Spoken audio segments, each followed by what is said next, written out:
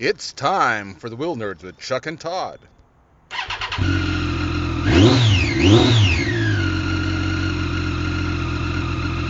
Hi, and welcome to Wheel Nerds. This is episode 104. I'm Todd. And I'm Chuck. We're going to be talking about motorcycles? Hey, Todd. What? You know I was kind of late today. Uh-huh. Can you tow with your car? Not much. It's kind of a little Econo box. Could it tow a bike? What kind of bike? I had to walk home. The Versus again? Yes! The Versus. Clearly. What else could it be? This joke would be better if I hadn't seen the Buell in your garage when I came in. Glowering at you. Mostly just sitting in the corner like, hi, how's it going? The Buell sounds a lot like my dog.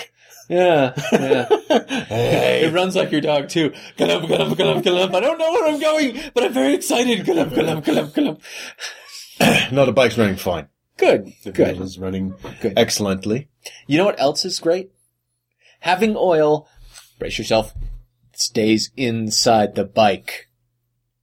I don't understand this concept you talk about. I know. It's crazy, right? Mm-hmm. So I finally bit the bullet. I went to the auto parts store. Uh-huh. I was coming up with all different ways because I didn't want to spend the $120, $150 on a time cert kit. Like it's obscene for putting in a little piece of metal. Okay. Well, I get there and they have helicoil kits. Okay. And the helicoil is like $30 for the kit. Yeah. And they're like, well, all we have is spark plug sizes. You know, the pimply-faced youth who was actually very helpful. Mm-hmm. All we have is spark plug sizes, sir. Mm-hmm.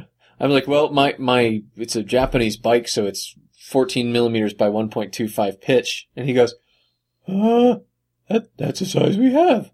At least he didn't go,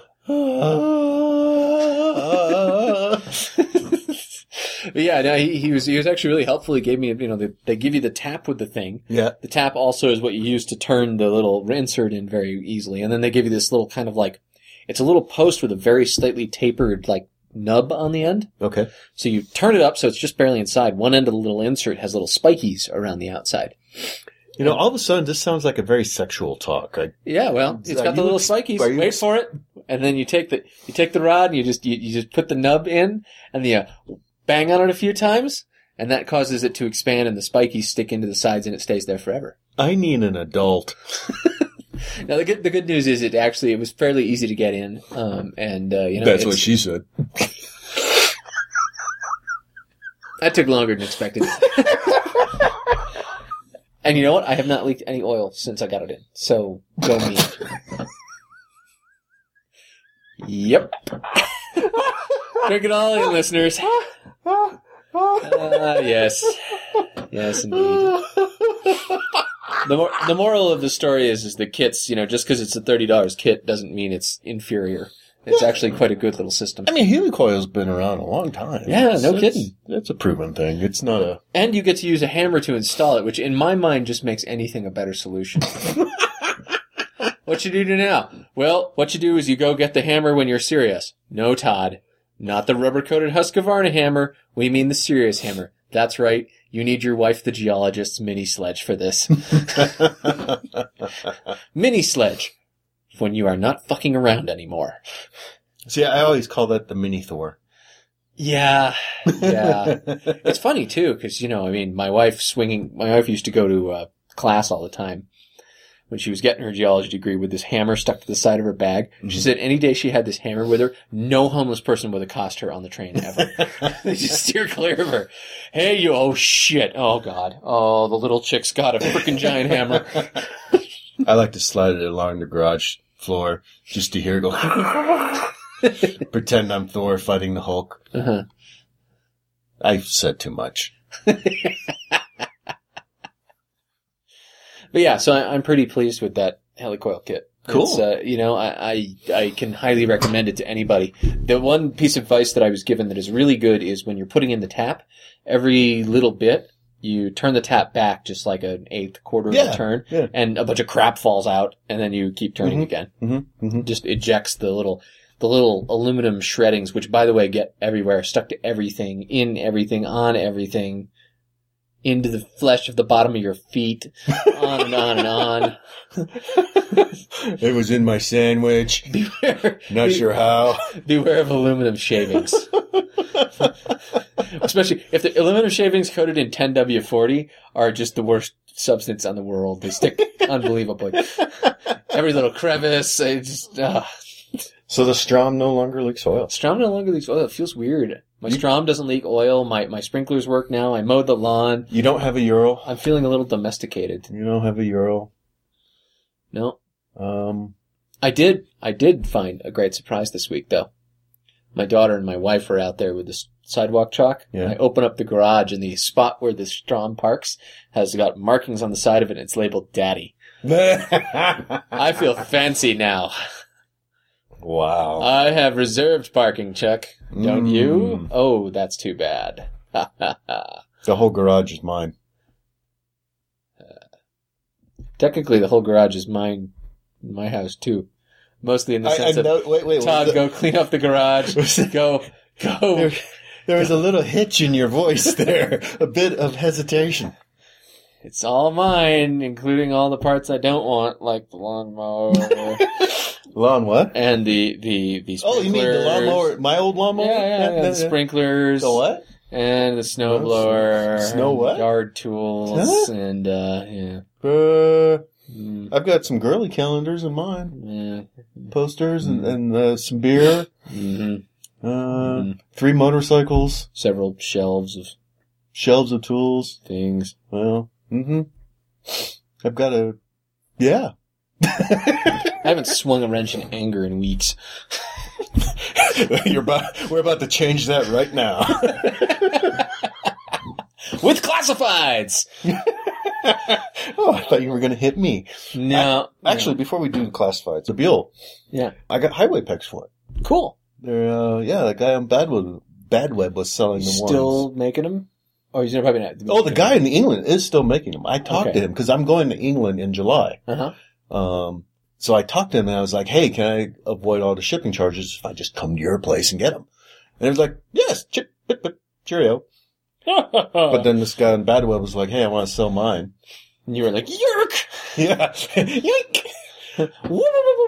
He makes, the guy in England makes some other stuff for the Buell, so I might still end up swinging by to pick up some things. And if nothing else, just to commiserate. You still own a Buell? Me too. Oh, God. Buell's running great. That's good. I'm glad to hear it. I love everything about that bike. There has to be the honeymoon phase first before it really starts to just suck. That's true. It's got to lull me into a false sense of confidence. Everything's fine. If we go this fall, like I said, my offer stands. This fall, if we go down to southern Utah and your bike breaks down, I'm leaving your ass wherever it is. Don't care. Don't care. Middle of the desert, don't fucking care. You're staying. This is your new home, Chuck. Bye. I don't buy it. You felt bad last time. Yeah, you'll feel bad. You'll come back. Yeah, let's see. You might wait too long, and by then I've gone feral. Where's Chuck? Bone in my nose. Buell spark plugs tied into my hair.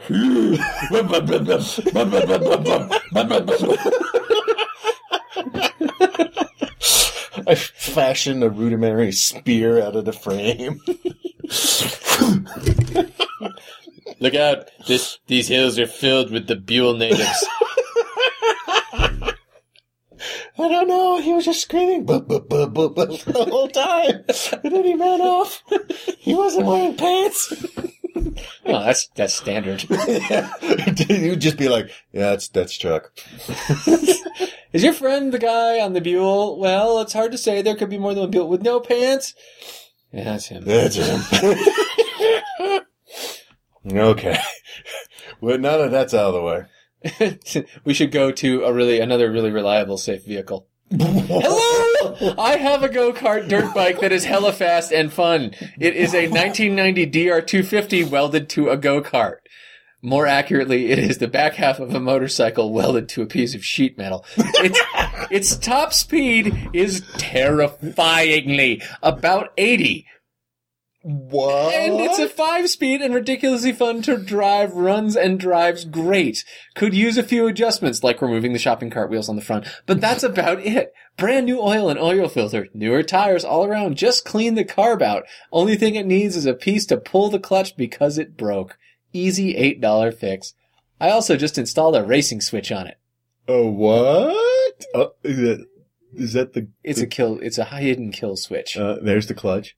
It fits a 6-foot person, no problem, in a tiny unprotected metal cage with a dirt bike strapped to your ass. Wow. Perfect cruiser or even drag racer. Can you imagine cruising down State Street in this thing? My favorite one is the 6-foot guy in it, who is clearly just sort of sandwiched in between two pieces of sheet metal that are attached to the front of a bike. I wonder if, I guess someone could ride on the motorcycle seat too. You know, I hadn't thought of that. But that's an interesting point. Shirtless, wearing a steel hockey mask, yeah. carrying a spear. Yeah. This is terrible. It's like every time you think somebody can't do anything dumber by welding extra wheels or strange things onto a motorcycle, our listeners find something even more frightening. Wow. And he doesn't list a price. I wonder what he'll take for it. I don't know. I mean, it's a rust bucket old Dr. 250 welded to the back. Why would you do this? Well, because obviously he freaking wadded up the front end of his bike. Okay, but why would you do this? Because he had some metal and... in the welding class? Yes. Oh my gosh. Yeah. Oh. Yeah, I think the part that scares me the most has to be the front wheels. Yeah. Because they look like sort of like they're go-kart wheels. Are they go-kart wheels or are they just like trailer wheels from like Harbor Freight? Yeah, possibly both. I suppose there's a. I mean, yeah. Little go-kart racers, they kind of look like that. Yeah, they don't have a great big honking DR in the back, which is, the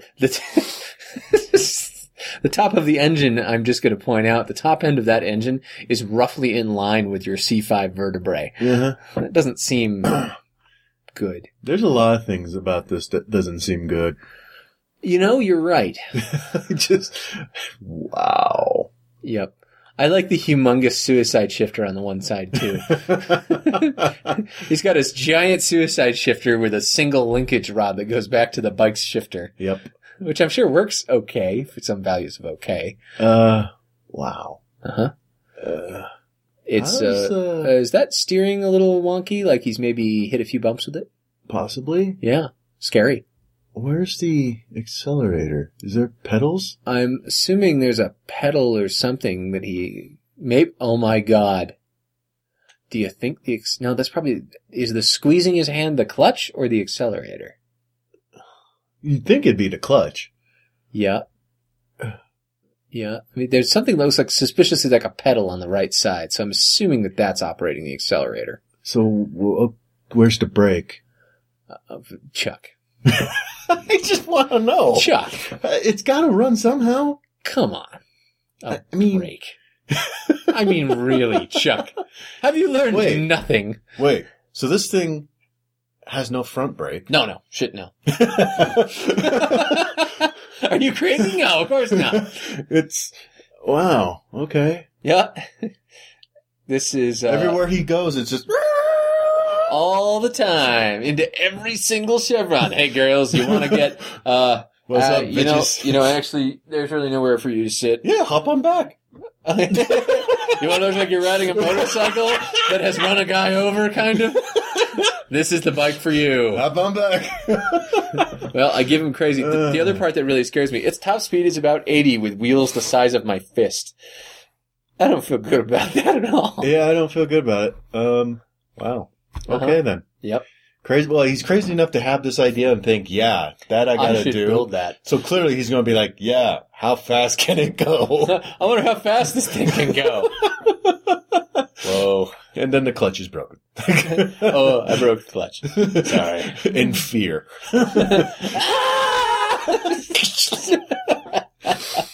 When you only have one brake and it's the wrong one. Stop! Oh, God.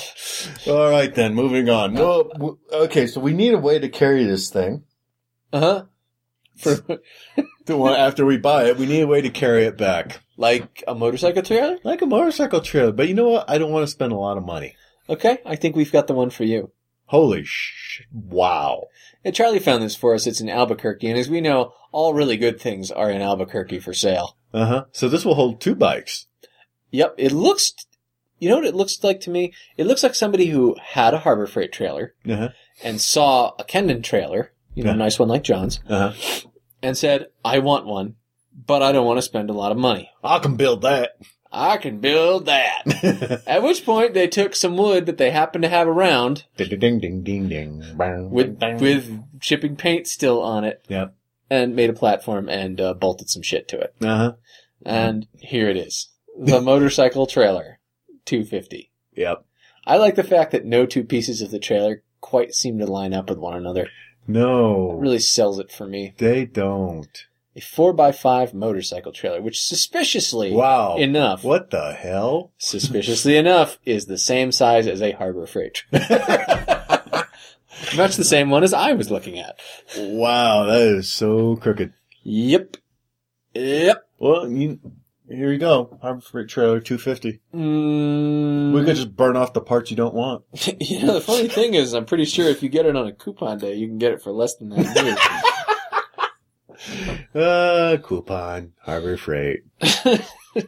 Yeah, this is a terrible idea. I mean, I can understand, not wanting to spend a lot of money on a motorcycle trailer, and fundamentally a motorcycle trailer is not a sophisticated thing. You need some sort of a rail and something to hold the bike up. That said, I don't think I would have my wheel chocks for my expensive bikes mounted to a piece of plywood. There's something about that feels a little off. Yeah, and that plywood looks taxed. It's seen things. It's seen better things days. It's not proud of. I mean, conceivably, the stress points of that plywood are all supported by the trailer, but conceivably, yes. Oh, yeah, which is cold comfort as you're watching the wheel chock still attached to the front wheel of your bike bounce down the road. Oh my God, the trailer snapped. This is terrible.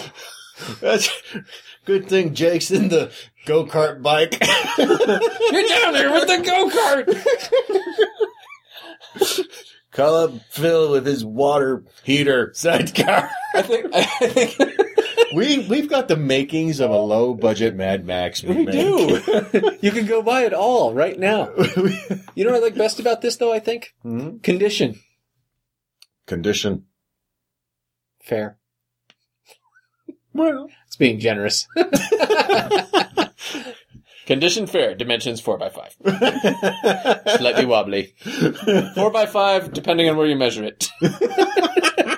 Oh, Yep. wow. But Claire's been talking about buying a motorcycle trailer. I'll just forward this right to him. Well, yeah, we'll have Charlie pick that one up for him. He'll be excited. I'm sure he'd be happy to do it. All right.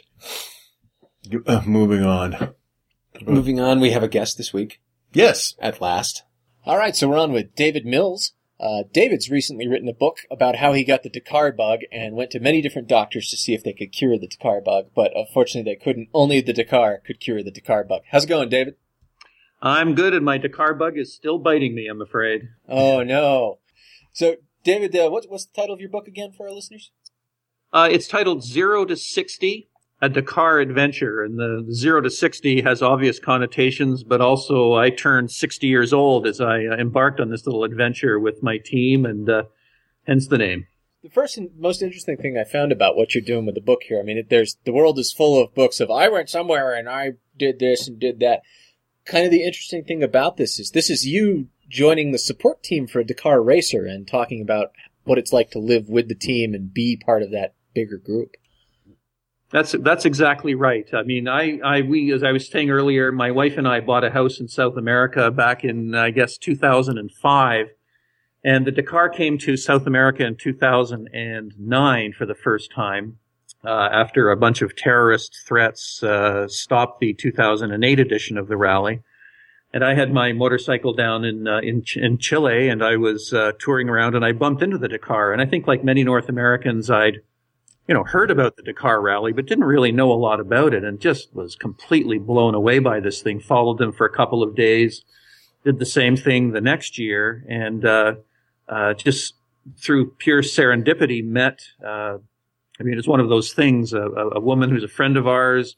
Her best friend worked in a company for a man whose son was a Dakar competitor in the motorcycle category, and met him and got introduced to the Honda Chile people and the Temergal team, and being great people as the Chileans are, I said I'd really like to write a book about this craziness, and they said, well, come on along and join us. So that was really how it all happened. And then so 2012, I spent about 3 weeks with the team, and probably a few days before that getting ready, and but spent 3 weeks with the Temergal team, and went along for the ride. It was a fantastic adventure. Okay, so back up there for a second. You're saying you were a camp follower. Yeah, you followed the car for 2 years? No. Oh. 2 days. 2 days. Oh, okay. 2 days for 2 days, and then 3 days on 2 different years that they were in South America. Oh, yeah. Okay. Did you first one sounded like it was a coincidence. Did you plan the second time? Yes, I did. Because I knew they'd been in South America again for a couple of years, and you can get online and see the map. And so I found the route and went north into the Chilean desert, up in the Atacama, and followed them for, I guess it was 3 days the second time. Mm-hmm. Just came down as a spectator, rolling along and going into the spectator zones and watching the competition, and then hanging around outside the bivouacs trying to see what was going on inside. And then the following year was able to actually be inside the bivouacs and be part of the thing. All right, so I guess we can expect in a couple of years you'll be racing the Dakar. Oh, I'm a little old for that, my friends. No, that's a young man's game, and very much. It's brutal. This past year they were. I'd have to translate, but we're in centigrade up here as they are down in South America. But it was up over 50 degrees for days on end, with just unrelenting heat and sun, and wearing those full protective suits and helmets, and it's brutal. And they're running 500-600 kilometers out in the desert and over pretty rough terrain. It's definitely a young man's game, no question. So, people out there who are interested in the Dakar and don't necessarily have the, super duper riding skills and, not dying skills it takes to actually be doing the riding, should this getting on a crew be something they pursue? Is this an easy thing to pursue, or do you kind of have to know somebody? Oh, you definitely have to know somebody. I was a bump in a log. I really, as I say, if I pick up a screwdriver, I immediately start to bleed. I'm not very, I can do small work, but I'm not there as a mechanic, or I helped out with a few things, but these guys were very kind to let me come along as essentially a journalist and a writer. So you were the coffee guy. I'm not even sure I was the coffee guy, but yeah. Did you play the bugle in the morning or at night? Ooh, chicken enclosure guard.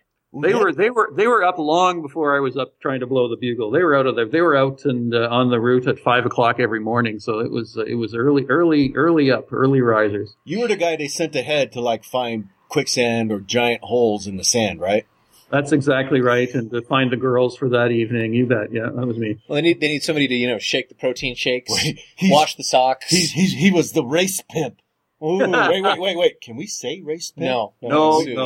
We'll get sued if we say race pimp. There's someone out there. He was the manual backup kickstand. Hey, can you just hold? Okay. Hold the bike. Just hold this for me, and I'm going to go to the bathroom. Yeah, that was it. My sleeping bag is cold. Get in. Well, we were living in solitary tents, so, they were pretty tiny. It wasn't room for two. And the car's, 14 days?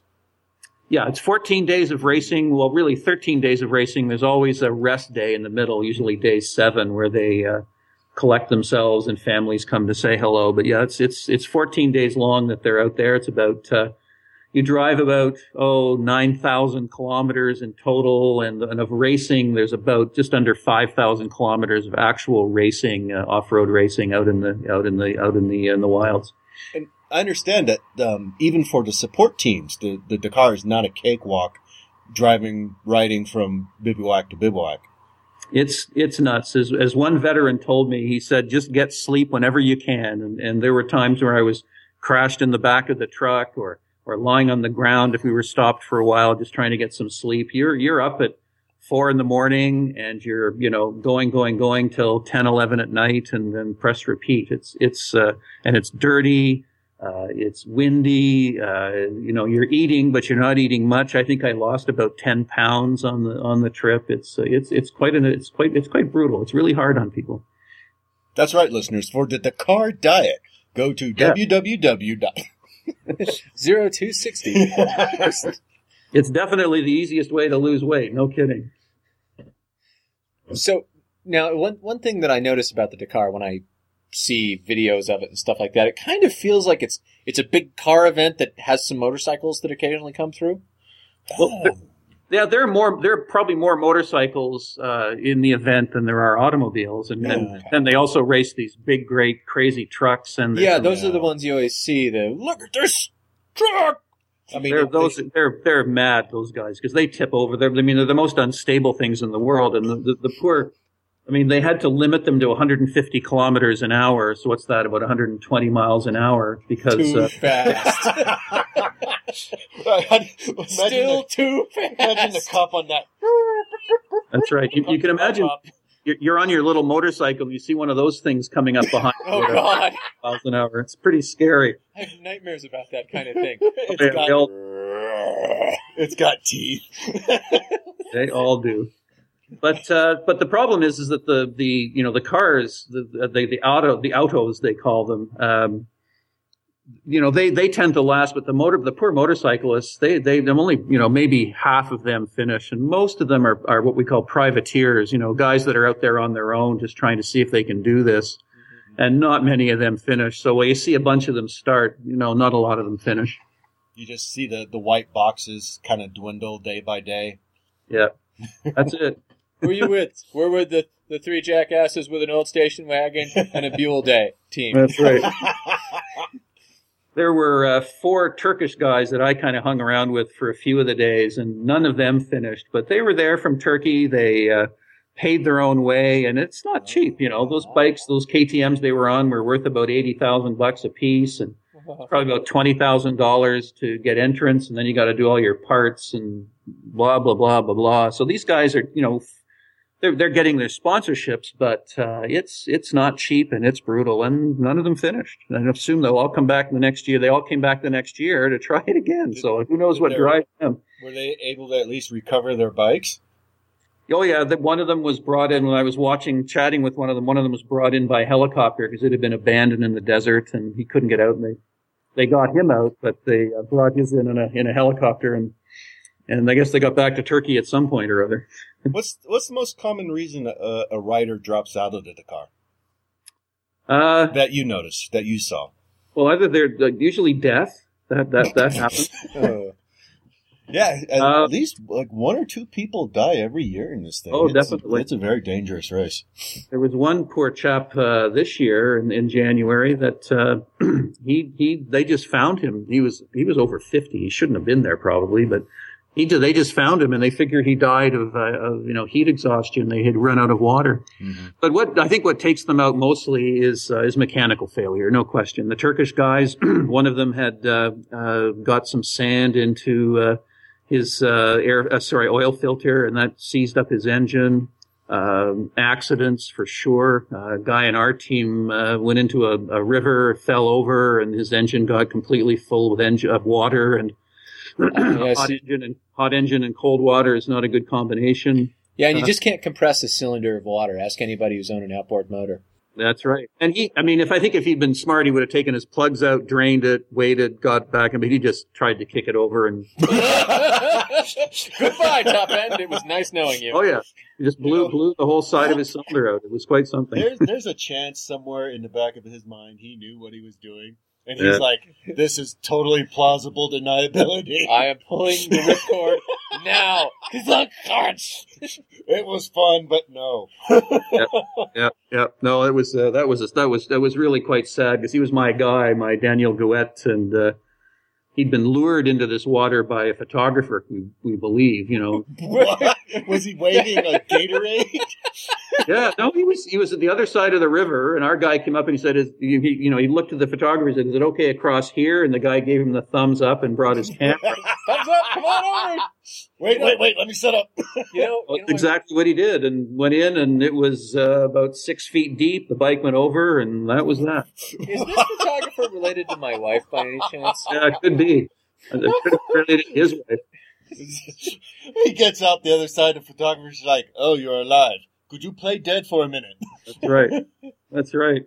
Oh, it was really sad, but it's an incredible event. But these guys, these heroes on motorcycles, I don't know if you know the sort of the whole ritual they have of how they navigate this thing. I mean, each day they're given a road book that says, it's a prescribed route that they have to take, and it's quite detailed.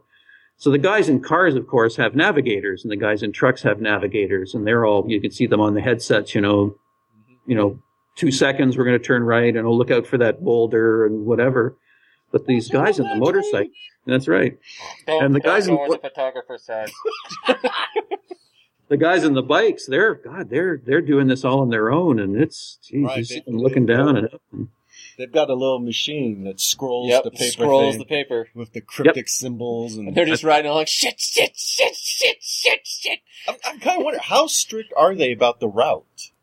Oh, very strict. They have to go through checkpoints, and some are marked and some aren't. Mm-hmm. A lot of the guys get lost. There was one day that I was watching where the bikes are out in the lead, and a bunch of them. And what tends to happen if they're a bit lost, they follow each other. So if the guy in front lost, there's a whole crew of them behind them that are also lost. And they got down this river valley and quite steep cliffs on each side. And it was kind of off the route, and they missed a checkpoint. So they couldn't come back because there was traffic coming down. Again, those great big trucks are barreling down at them. So they had to make about a 30-kilometer loop to come back and catch this checkpoint again. So they're very, very strict.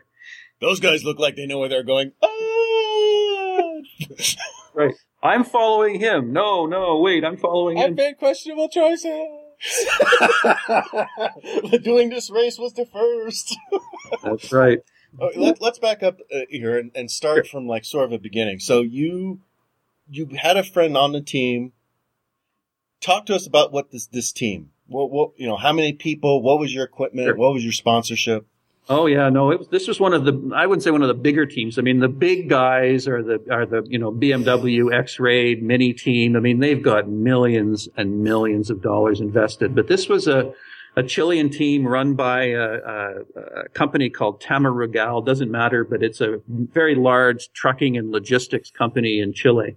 Fortunately, the guy who owns it, a guy named I can't remember, but he is a rally freak, and his son is a rally driver. So he sponsors this. So on our team, there were 4 motorcycles entered and 2 cars. We had 2 huge Mercedes-Benz diesel trucks that were with us with all the parts and mechanics. We had 7 pickup trucks that were part of the team. There were about 38 of us in total, mechanics, drivers, protein shakers.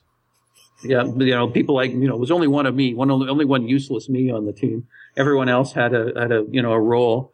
And, so it's a big effort. And, they're buying, they've got spare parts for everything, extra windshields. They've got new tires every day for the bikes. Like Buell owners. I'm sorry? Like Buell owners. Oh, no, we don't need new tires every day. We need new top ends every day. That's right. Sorry, my bad. Continue. And so these guys were all running Hondas. KTM is still the go-to bike of choice on the Dakar, but the Hondas were doing pretty well, but they just didn't have the speed that the KTMs had. They're all limited to 450cc, so everything's they're trying to establish a level playing field for the bikes.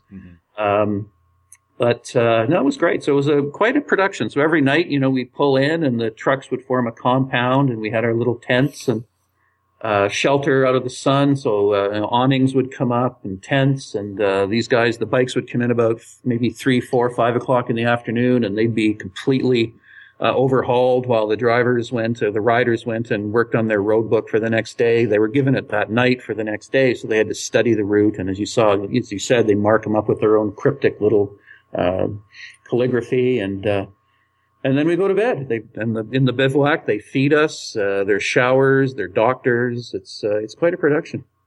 There are probably close to 3,000 people living inside that bivouac every night. Wow. How much time ahead of the actual race was your team preparing? Oh, they're working now on next year for sure. I mean, okay. Oh, yeah, definitely. Are you going next year? I'm going to try. We're going to see. Hey, guys, wait. I've got some skills. Here I am.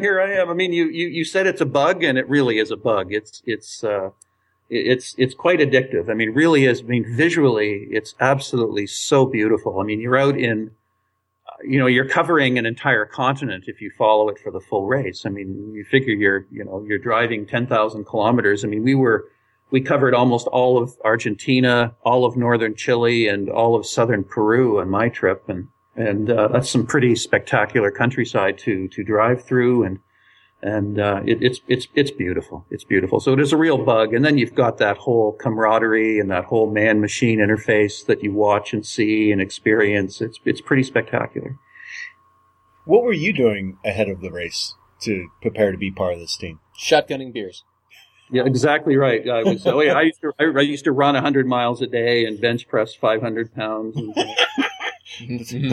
So pretty standard. I do that before 8 every morning. Exactly. So, I went up to, I used to go up to the, I said the guy that, sponsored the team, had a big trucking company. So he gave them a great big building at the back of his property where they would stage everything. So I used to go up the odd day and see if I could help out, but it was basically, put this in that box, and that's all I was doing, but it was still pretty rough. Go see if that snake's poison. Can you get that Wheel Nerd sticker off of the bike? Right. What is this thing? And they say, don't worry about it. Just put it in that box and shut up. It'll likely not explode.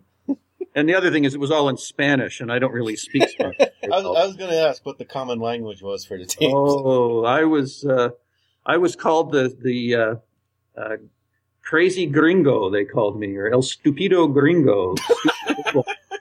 Yeah, that doesn't mean crazy. Doesn't it? Oh, okay. Oh, I didn't. But they did have a lot of fun at my expense. There's no question about that. So let's see. With 4 riders, 2 cars, how many finished? 3 motorcycles.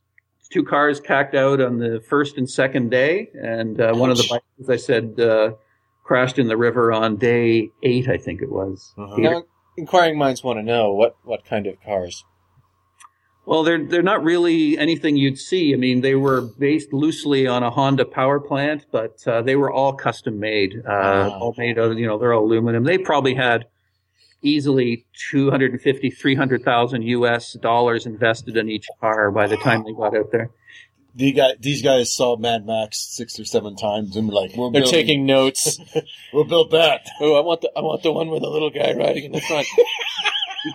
You can imagine, you can imagine the sort of that, what goes through your mind is you've just written that check for $300,000 and you're all excited and you watch the guy head out on the first day and he breaks the car. Sorry, boss. Sorry. Next year. There was a squirrel. Or whatever equivalent there is in South America. There was a chupacabra. Small and furry thing. Came right at me. It's actually a chinchilla. They have chinchilla reserves down there. So you have It was so cute. I couldn't do it. And they have signs, the little yellow sign in a triangle with a chinchilla in the middle. And I didn't know what a chinchilla looks like, but I do now. So if they had Buells, it would have been no problem. Buells eat I'm just things. looking, you think of the signs, the something crossing signs, and usually it's like a deer. I'm imagining a chinchilla the size of a deer, and you know what? I'd swerve around that. Oh, yeah. Except these aren't the size of deer. These are still the size of a hockey puck. There's hundreds of them just swarming the road. Squeak, squeak. Adorable, huge They have eyes. teeth this big. Yeah. The truck crashes. Oh, no! So with that kind of result, with 3 bikes and everything else going up in fire, was the owner happy? Is that good? I'm not sure he was happy with this result, but he was back the next year with the same cars and 4 bikes and different drivers. No, the same drivers. And they didn't make it again. So Who knows? Consistency. It's all about consistency. Right. Each driver was short again, one child. and they're back again next year. They're all out on a thing called the Desafío 40, which is the Highway 40 rally in Argentina. It's just running right now. Mm-hmm. And he's running his cars there, trying to get them, test them, and get them so they can, run for more than 2 days. For more than 2 days, yeah.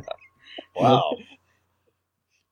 I feel pretty good about the motorcycles then. They seem like they put in a pretty good showing compared to the cars. No joke. Yeah. At least in our team they did. And the bikes were really well built, had been tested. They had good mechanics. I think the first year I was there, the cars were really being tested. They'd just been built. They'd been built by a company in Los Angeles and shipped down. And I really don't think they'd been tested really in the desert. It's, there's nowhere you've got to be in the desert on the Dakar to test these things. And until you've been there, you don't know what to expect. And it's crazy. Why does these cars only have heaters?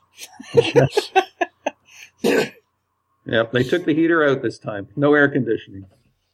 Now, okay, I'm going to ask you a pretty obvious question. There's the TV series Race to Dakar. Okay. Have you watched it?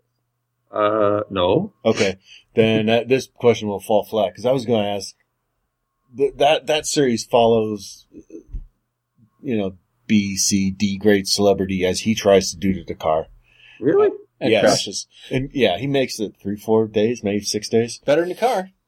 Yeah, better than the car. Better than your car.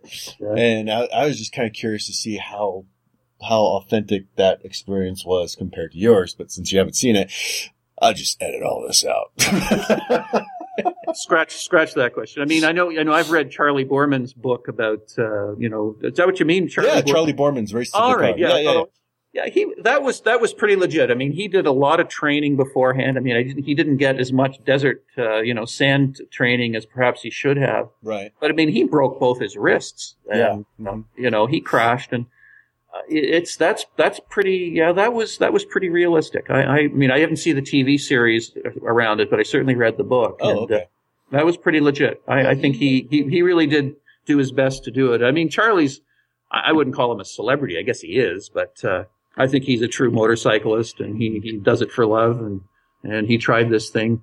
I mean, one of the crazier people to do it was Margaret Thatcher, the Prime Minister of Britain. Her son went out and tried to do it. That got disappointing fast. I was like, Margaret Thatcher running the Dakar. This is the greatest thing ever. And this poor guy got lost in the Sahara Desert for 4 days. And I think his mother was saying, please don't find him. But I think they finally did dig him out eventually after 4 days. But that was a bit of a mess. I'm going to kill him. Come back on your bike or not at all. Yeah, exactly. I'm sorry, Mother. Okay, yeah, because Charlie's, they had 3 bikes. Mm-hmm. And 2 of them wiped out. The one who actually had experience doing the Dakar was the one that finished. That's right. And it really is. You really don't try and win. You really just you have to keep telling yourself. As one guy said to me, once you get into, as he called it, you can see it in quotation marks, race mode. That's when you start to make mistakes. And he was telling me that he tried to pass a guy because he got into race mode and got all crazy, and he got, wound up on a rock and broke, flattened 2 tires, and he was lucky to get out of that day, or he would have been finished. And he said, what you need to do is realize, hey, I'm not going to win this thing. I just want to finish this thing. And I mean, you got to get through each day, so you can't sort of, just kind of putter along, but you really got to be very, very measured and take your time and just get through it. It's that's how most of the privateers try and get done. Mm-hmm. Now, the guys who do win this thing, what are they like? Oh, they're mad. And you really can see it. You get these spectator zones and you watch the top riders come through, and they are right on the edge of disaster the whole time. It's just astonishing how much faster and how much better they are. And then you see the also-rans coming up behind them, glancing at their road books and looking up and missing turns and going wide on turns. But the real pros, they're not quite touching their knees to the ground, but they're really, really moving. It's a completely different paradigm. And most of them would be professionals, right? I mean, somebody's paying them to basically go forth and ride the shit out of this. That's right. That's their life. And that's the guy that I sponsored and worked with. He wants to be, that's what his career is. He wants to be in the rally world. And he came 8th last year. He moved up, and if he gets he stays in the top 10, he's going to get the sponsorship, and that'll be like Formula One. He'll have all the money, all the sponsorship, the bikes will come, et cetera, and he'll run rally for maybe till he's 30 or early 30s, and then he'll open a motorcycle store, and he's got it made. Back up there. What do you mean? It was somebody you sponsored?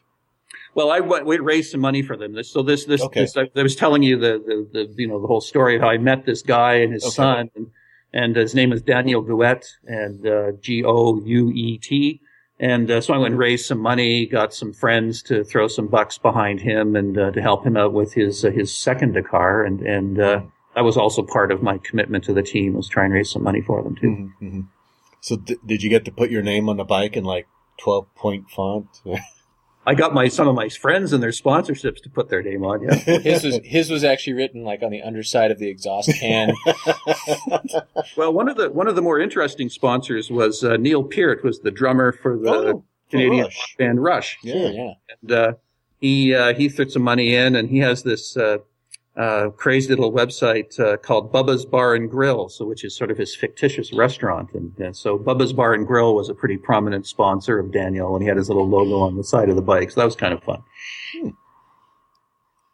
So this guy, what's he do the rest of the year when he's he trains the car? He's doing other rallies?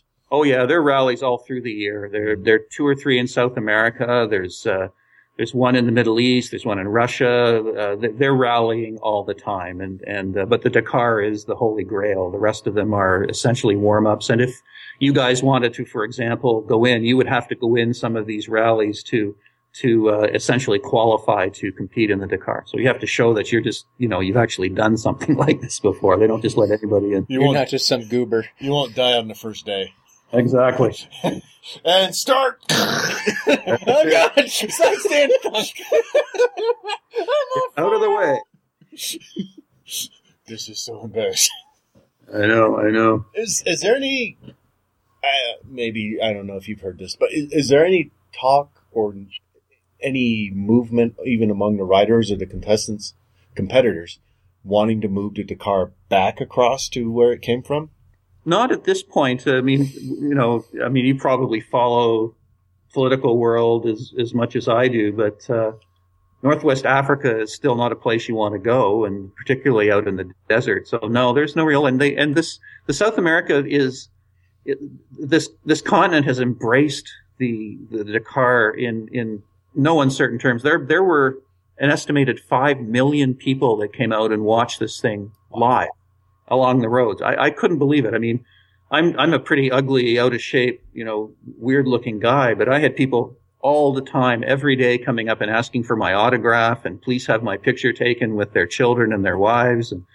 And every town we'd go into, they'd just be 10 deep lined along the road waving. When we came into Lima, Peru at the end, I mean, there were easily 300, 400,000 people just there. It's astonishing. So no, I'd be surprised if it goes strays anywhere from South America for a long time. It really is, the continent really has given them a very warm welcome.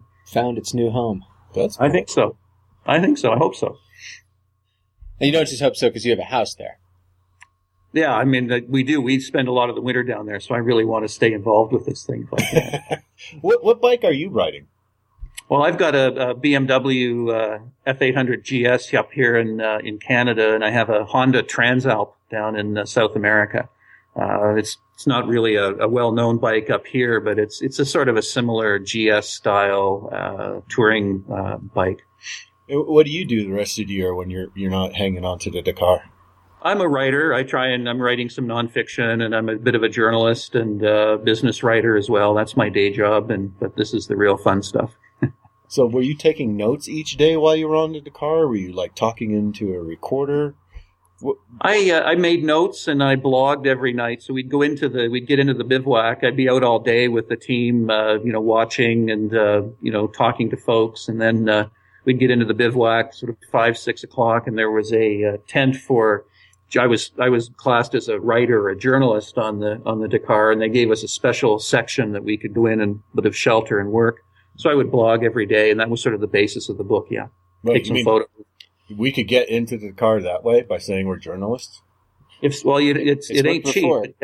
Yeah, you can. You got to sort of show accreditation, and I mean, I was lucky to be part of this team, and I was their journalist apparently. But. Day 11. They've asked me to go out and create a distraction.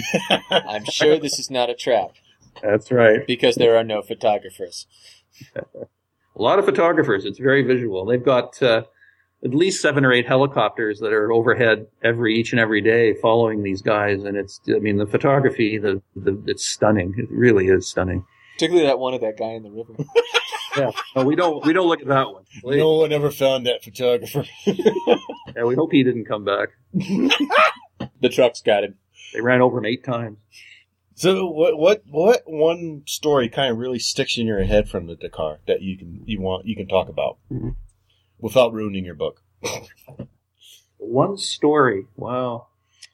I think one of the most poignant moments, and this isn't, like the humorous side, was I was talking to the chief doctor, the woman that she's French, runs the medical services there. I mean, there's a full emergency room hospital there. They've got about 15 or 16 doctors on call that work with them. And I was asking, what it's like, and she was telling me that the issue for her and for the team was they really get to know these fellows, these folks, because they're in and out with, sprained this and cuts and bruises, and they really get to know them. And she was telling me the story of one of the riders whose first name was Elmer. He was South African. And she was laughing because she has a little child, and she used to read books about, there's a cartoon series in France about Elmer, who's an elephant. It's not the safety elephant, but there's something else.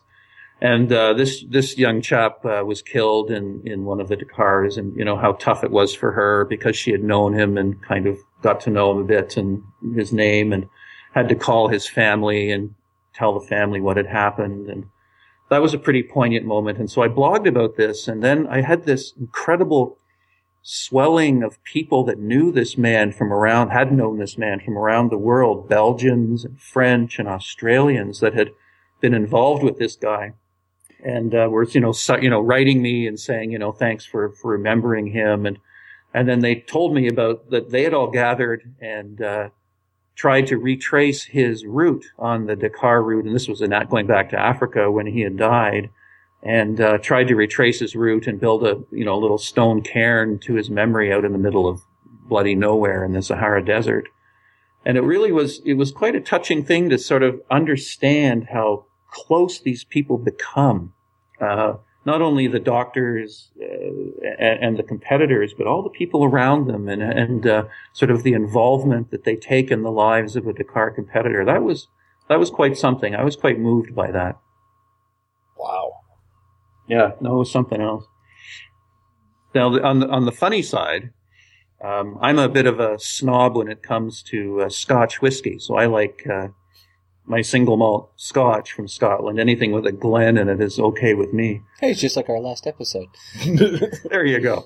And so I had brought along a big flask of Macallan with me, and during the rest day, I thought I should bring this out. And so, the Chileans are very, they like their wine and their beer, and they drink a thing called pisco, which is sort of a wine derivative, like a tequila almost.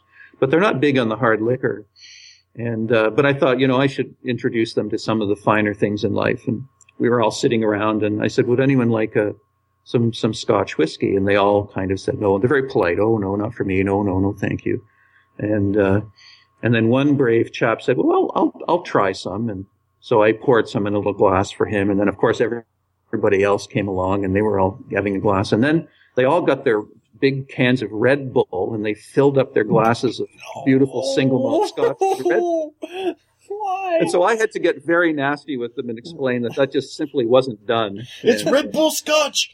Oh, man. So that was just not done. So we had a long talk about that, and they said, well, what you have to do then is because most of it was gone then, is meet us at the end of the rally with some more. So fortunately, my wife was flying from Toronto down to Lima to meet us at the end, and got her on Skype and said, would you bring, and she brought down from duty free 2 big bottles of Macallan, which were then enjoyed by the team on the last night properly, with just a little touch of water and no Red Bull. So it was a better evening, a better ending to the Dakar. Macallan and Red Bull. I don't know. Sounds okay. Oh no, it's just not done. I'm afraid. Oh, you peasant. Thank you. I didn't want to say that. What? Cherry Coke and the stuff we were drinking last week. Yeah. That was Macallan. Nobody likes you. I can't tell. It's... So, David, anything else coming after the book? I mean, what's next? Well, I'm doing to, I don't know. I mean, I do a lot of motorcycle touring up here. I'm heading down to a big BMW rally in St. Paul, Minnesota in July. Holy wow. I'm going to, there are going to be a lot of people there. And I'm heading out to Halifax, Nova Scotia, which is on the east coast of Canada in 2 weeks. That'll be about a 5-day trip out and back each way. And so I've got some tours coming up and then really looking forward to getting back to South America. I mean, the motorcycle touring down there, guys, is to die for. It's just brilliant. It's beautiful roads and it's 70, 80 degrees every day and sunny and it never rains and it's, goes down to about, 45, 50 at night. So you get a good night's sleep and it's just beautiful touring and not a lot of traffic. I would commend and recommend anybody to any kind of time they can is to get down there and do some motorcycle touring. It's fantastic. Unless you're doing the Dakar, in which case it's kind of hell. Watch out for the trucks. That's kind of hell. You got to just stay on the hard pack for sure. And you're planning to be back for the 2015 Dakar. Oh yeah, definitely. I'll be there at some point or other. 0 to 60, 7? 6. 0 to 60.info. Thank you. We'll have a link on the website for it. Brilliant. And Bye. Still your picture. Help me pay for some gasoline and some new rubber for my motorcycle. Buy the book. And, it's kind of interesting to get the car perspective from not someone who's right in the middle of writing it, who's like, I saw a lot of dust. Oh God, there was dust and there was a tree. Rock, tree. Then I broke all these bones. Yeah, I call this it's a backstage pass. It really is how it works and what goes on in those bivouacs, and it really is a whole different life. It's quite something. Sweet. Well, cool, David. Thanks so much for being on with us tonight. Yeah, you're welcome, guys, and look forward to hearing it and keeping in touch with you guys. And if you ever get down to South America and Chile, you let me know, and you got a house to come and stay with. Sweet. Careful what you offer. Chuck might be down there. Is there a couch? Yeah, there's a couch, but definitely there's no Red Bull with your single malt. I can guarantee that. Thanks, David. Okay, guys. So there you go. Camp follower. I could dig that. Yeah. I would love to see the Dakar in person someday, or at least a stage of it. I can't 100% decide. You'd have to find the right spot to watch. I could see the Dakar being a little bit like watching bobsled. Because when you watch bobsled, this is how it goes. Wait. Wait, and repeat over and over. Mm-hmm. But I suppose if you found the right spot, it could be pretty cool to watch. Or even if you just kind of follow the camp. Yeah. That'd be kind of cool. Yeah. See see them come in and come out each day. Mm-hmm. Have you seen Race to Dakar? Have you watched that? Bits. I like that better than the long way ones they did. Yeah, well, it's got a little more of the documentary kind of feel. Yeah, and it feels a little bit more. It feels a lot more authentic. Yeah, because he's actually doing the race, and he's not getting carried through it, and he got really hurt. Ow! Yeah. Ow! That's cool though, and I'm actually very. I might pick up this book when I get home tonight because I'm interested in what it's like being part of that kind of this giant community of people that moves around while 50, 60 giant crazy maniacs in cars and motorcycles are blasting around. Mm-hmm. Yeah, it's like a 2-week nomad journey. Hobos in the desert. Mm-hmm. Watch out for the trucks. And the cars. You seen that? You know how they got the early warning thing on the bikes, right? early warning thing. Yeah, so they've got the bikes and the cars have transponders and receivers. Yeah. So the car drivers can push a button to broadcast a signal that makes a little beeping go off on bikes to let them know a car is coming. Here comes a car. Right. Interesting. Assuming they remember.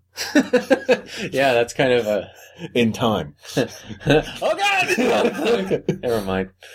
And, like, in that race to Dakar, the riders they were interviewing were all saying there's, like, no more frightening sound to hear a bunch of bikes start going beep, beep. Especially when you're stopped. You're stopped, you're helping your mate pull your bike up, you're getting a drink, you're taking a nap, you're eating, whatever, and your bike just starts screaming at you. Scooter! Meanwhile, the person in the car is like, I got motorcycles at 12 o'clock with tone. They follow the beeping in. Clearly, that guy knows where he's going. And you see, there's one, I don't know, I guess call it stock footage from there, where you just see a car plow through a sand dune into the bike with the rider on it and plow over. Oh, God. See, that's the kind of stuff about, the cars catching up that just fills me with fear. Yeah. The car. I like that. Makes me not want to be there. He talks about how great South America is with no traffic, unless you're in the Dakar rally. Yeah, the cars. In which case, there's some freaking traffic, man. Yeah, people die on the Dakar. Not even just the racers, spectators have been killed in the Dakar. Well, some guy in the tipsy-turvy truck goes around a corner too fast. Who knows? Yeah. There's controversy about doing this race, because I don't know if it was last year. It might have been while it was still in the desert, Dakar, that some kid got killed because the race car plowed into him. The kid was too close to the track. Yeah, and they're like, "Is this worth human lives?" I mean, the racers are all like, "Yeah, you betcha." Is it worth this kid's life? Am I anonymous right now? Yep. Are you doing that thing where I'm blacked out? And my voice, I sound funny. Totally. I mean, and like he said, it's a passion for those guys. I would love to see it in person. It'd be fun to see it in person. Wouldn't want to race it, but yeah, it's all right. I don't have remotely the skills to race it. Probably never will. And there's different ways to go about it. You can do it the way he did. Mm-hmm. Both times. You can just try follow. You can try again a crew, which is really fortunate for him. Mm-hmm. What's that BMW school? Rawhide? Mm-hmm. They do a Dakar tour where they follow. Gotcha. This is where the Dakar riders went a lot faster. You need to go slow. Yeah. You, Chuck, need to go really slow. Can I bring my Buell? Sure. But only if you put BMW stickers on the sides. Wait, no. We'll just cover it with a shawl. They'll never come off. We need to get you some roundels for that thing. Deals are getting obscure enough now that we could seriously mess with people with that. Now? Obscure enough now? Mm-hmm. Yeah. Just imagine riding up, BMWing out my Buell, and then riding up into the front of a dealership with it going. How are you, sir? Other riders are there Don't look right at. Don't make eye contact. Is it supposed to do that? Oh my God! Totally. Is it? I think his throttle bodies must be out of sync. Is your BMW okay? It's fine. I actually had two F-650s, and what I did was I stuck them together. The oil change procedure is now 130 steps long, but I really like the way it rides. And then you turn it off and the fan turns on for the next 10 minutes. When's it going to stop? About the time I leave. Is this like a mistake from being? Nope, that's next year's model. Nope, that's right. That's the way things are going. You're going to pay $25,000. They're trying to get that middle-aged market. And the middle-aged market loves...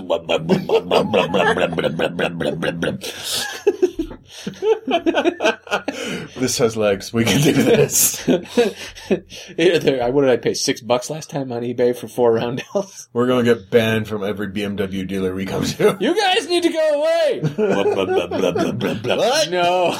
Can't hear you. Can't hear you over the fuel. Let me turn it off. Give me the BMW. What is that? Is that a Beamer? Oh, yes. Oh, yeah, totally. Mm-hmm. Mm-hmm. So what's this on about our mini topic? Well, Luke sent in an email. There's a bunch of the first part of the email that I erased because I was bored. But he Making fans. Making fans everywhere you go. So Luke says, blah, blah, blah. There was another post detailing all sorts of stupid newbie tricks people do on their bikes. While waving to another rider while stopped at a stop sign with your left hand on the bike in gear. Or putting a nylon cover on a bike without waiting for the pipes to cool. Making a hole in your cover. Oops. Not part of the instructions. Or all sorts of kill switch shenaniganry. Uh-huh. What are some of the more frequent or amusing stupid newbie tricks that you can share with us? Cheers, Luke, mortal enemy of Craig. So, Craig has a nemesis. Seems so. We don't do any stupid newbie stuff. No, I certainly have never fallen over in front of a bunch of girls at a stop sign on the bike. Really? No, it didn't happen. On No. the Volusia? No, that would have been on Purple Rain. Purple Rain? Okay. Yes, with Windjammer and everything. And that never happened. Were No. they young girls?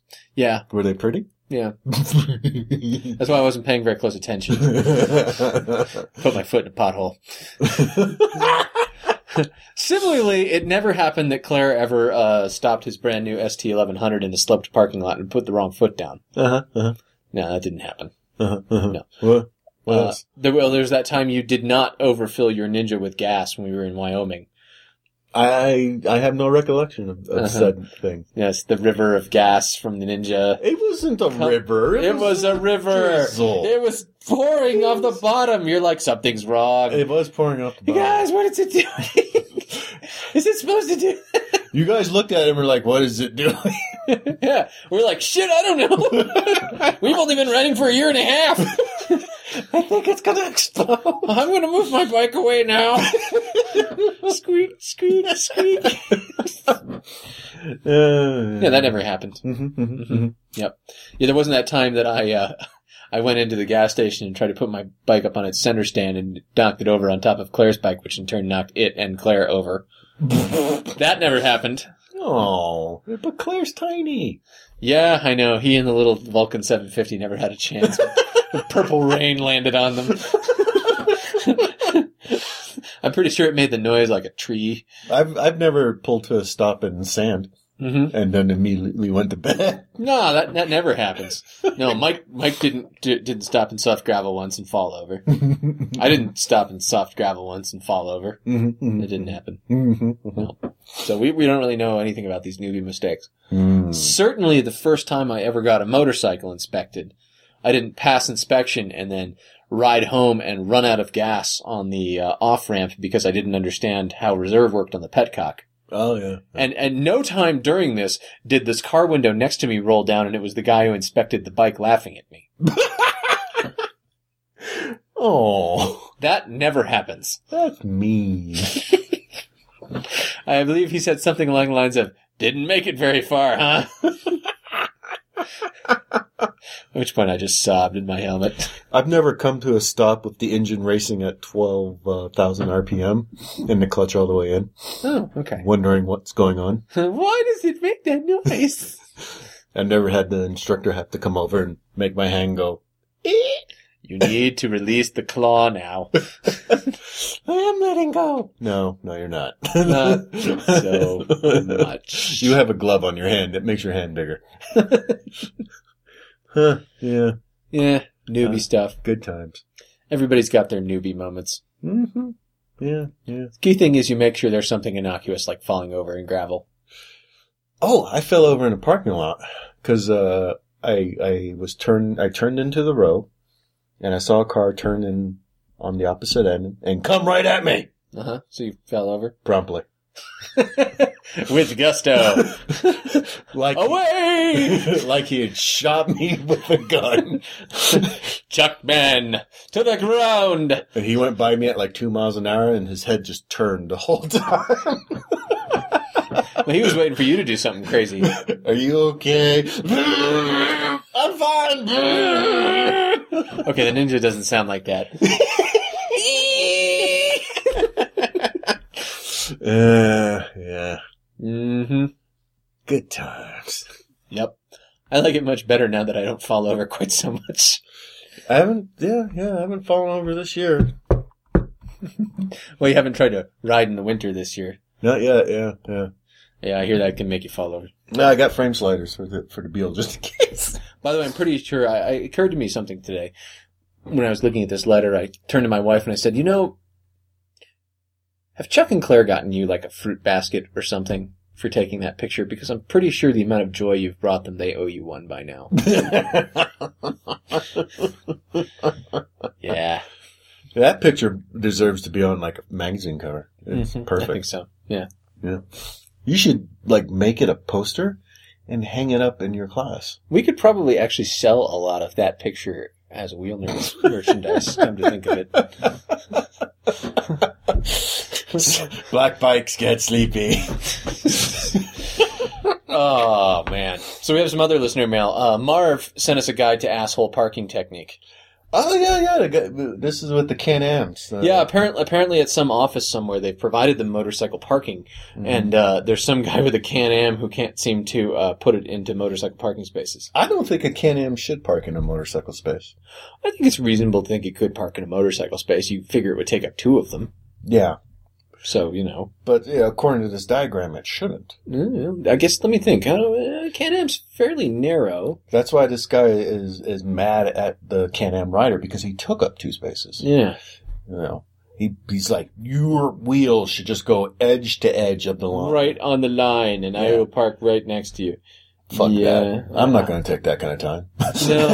No. I'll just park in a spot. Yeah, I mean, in my work, there's by the pillars, there's 2 spots next to each other with open ends going either way, and the motorcyclists try to fill those up as quick as we can in the morning.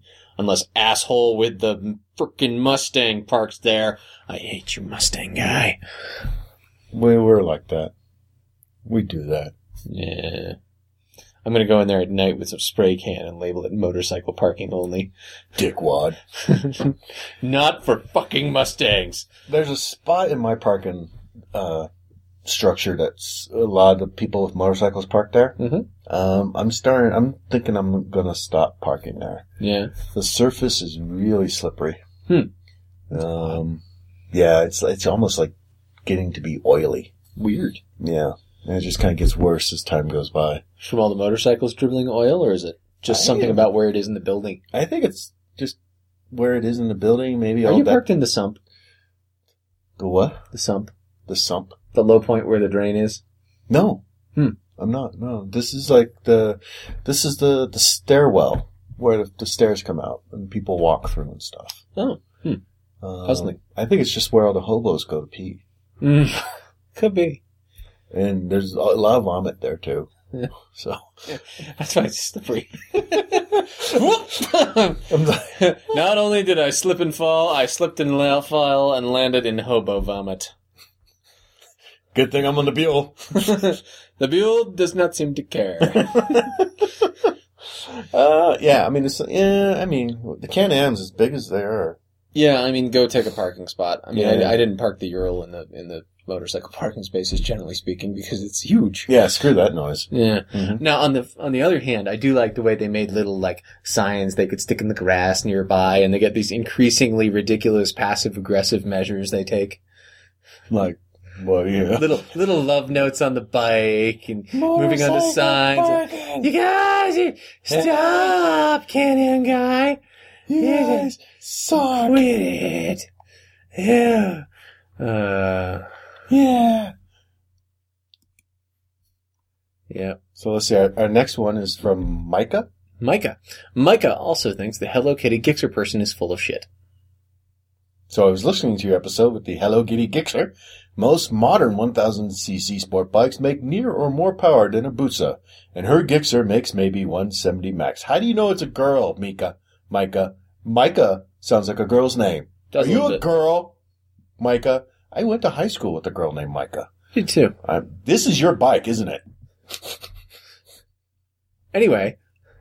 And my ZX-10R makes 175 at the wheel, and Gixxers are known to be one of the slower 1000s. There's a little posturing going on here. Oh, and they won't do 200 miles an hour as close, but only a S1000RR and a Ducati 1199R will do that. Just thought I'd let you know what they'd actually do.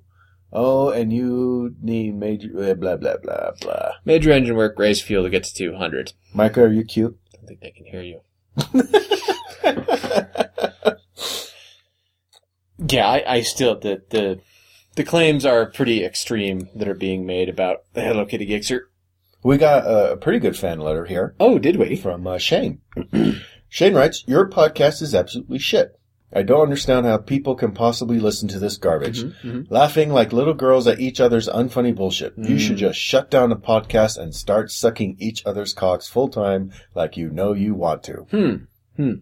Now that's some interesting feedback. You actually answered him too. I did. I said it was very flattering that he thought about us so vividly.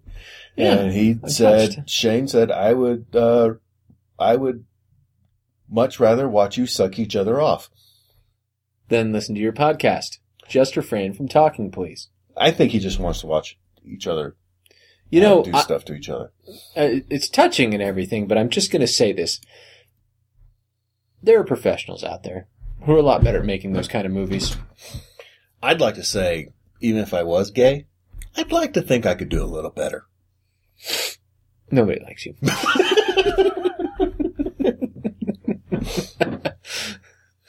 And just for that, Shane, I will be sending you an autographed shirtless picture of Todd.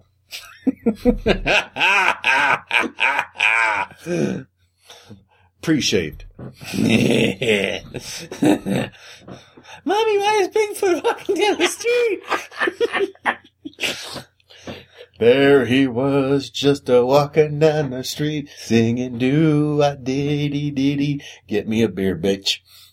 Something like that. Yep. So Matthew sent us a video review of the Bandit 1250, which starts funny and gets weird. We'll post a link to it. We'll post it, okay. Whoever was making the video was trying a little too hard at times. Okay. That said, it does make one extremely cool observation that I like. The people who can do math well will note that a Bandit 1250 is only one moped away from a roid-raged-out Hayabusa. Which, makes it a pretty good deal overall. And having ridden a Bandit 1250, I can tell you it goes. It'll go. Roid rage. Eat clean, trend hard. Zavana Men wants to sell Todd a wing. Uh-oh. Hey guys, been listening for a while now and thought I would send you guys some feedback. I really enjoy listening to your show, unlike Shane, who likes to think of you guys sucking each other's cocks. I work and live here locally in the Salt Lake Valley. Shit. And your show keeps me from going insane. I would also like to say Team Chuck. Due to his positive experience with his Versus, I purchased one myself last March and have been loving every minute of it. Cool. And he comes from a cruiser. Never going back. Sweet. Smart. Yeah, Versus. On a side note, just listened to episode 104 and heard about the passing of the Earl. And Todd commented about wanting a wing as a possible pusher.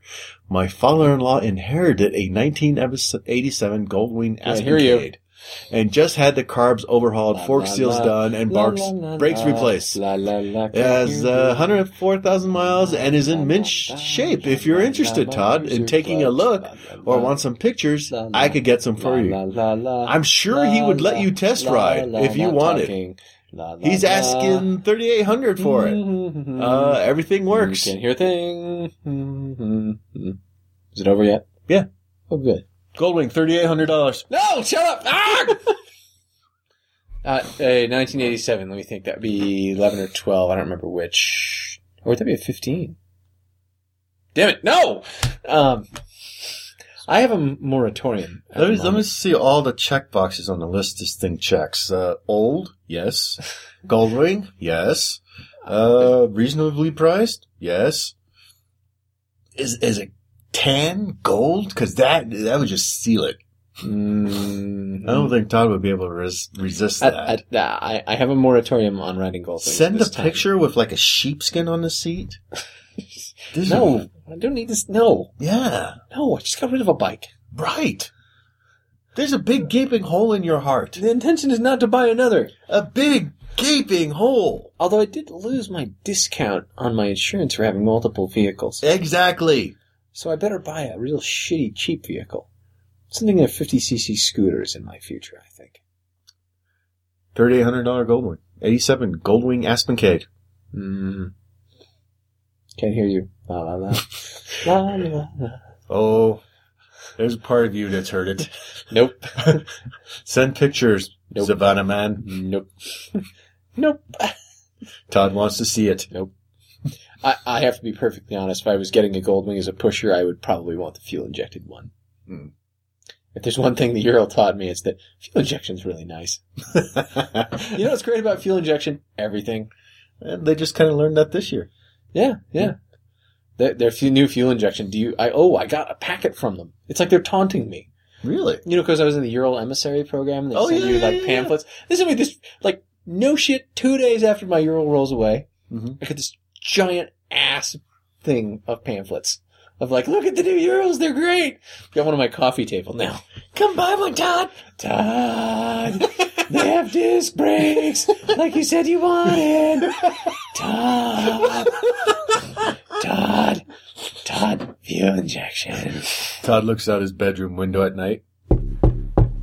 Hello. Would you like to talk about a Ural? It's good. Hello. You could come in. Heavy is good. Open door. Heavy is reliable. If it doesn't work, you can always hit them with it. Still fixed with hammer. Fuel injection fixable with hammer. Available today. We brought one to your house. We're just gonna leave it here. Just leave it parked in front all week if you don't want it. We'll come pick it up. I have to focus on the, Hey, Savannah Man, you want to bring the bike over? We can park it in front of Todd's house. That's the terrible thing is I've sold a bike and now I'm like, I only have one bike. I am breaking all of the averages for MSF instructors. The average, by the way, is 3. Yes. That means there's people with more, FYI. And people with less. True. People who... I only know of one at the moment who owns only one. People who, clearly aren't so serious.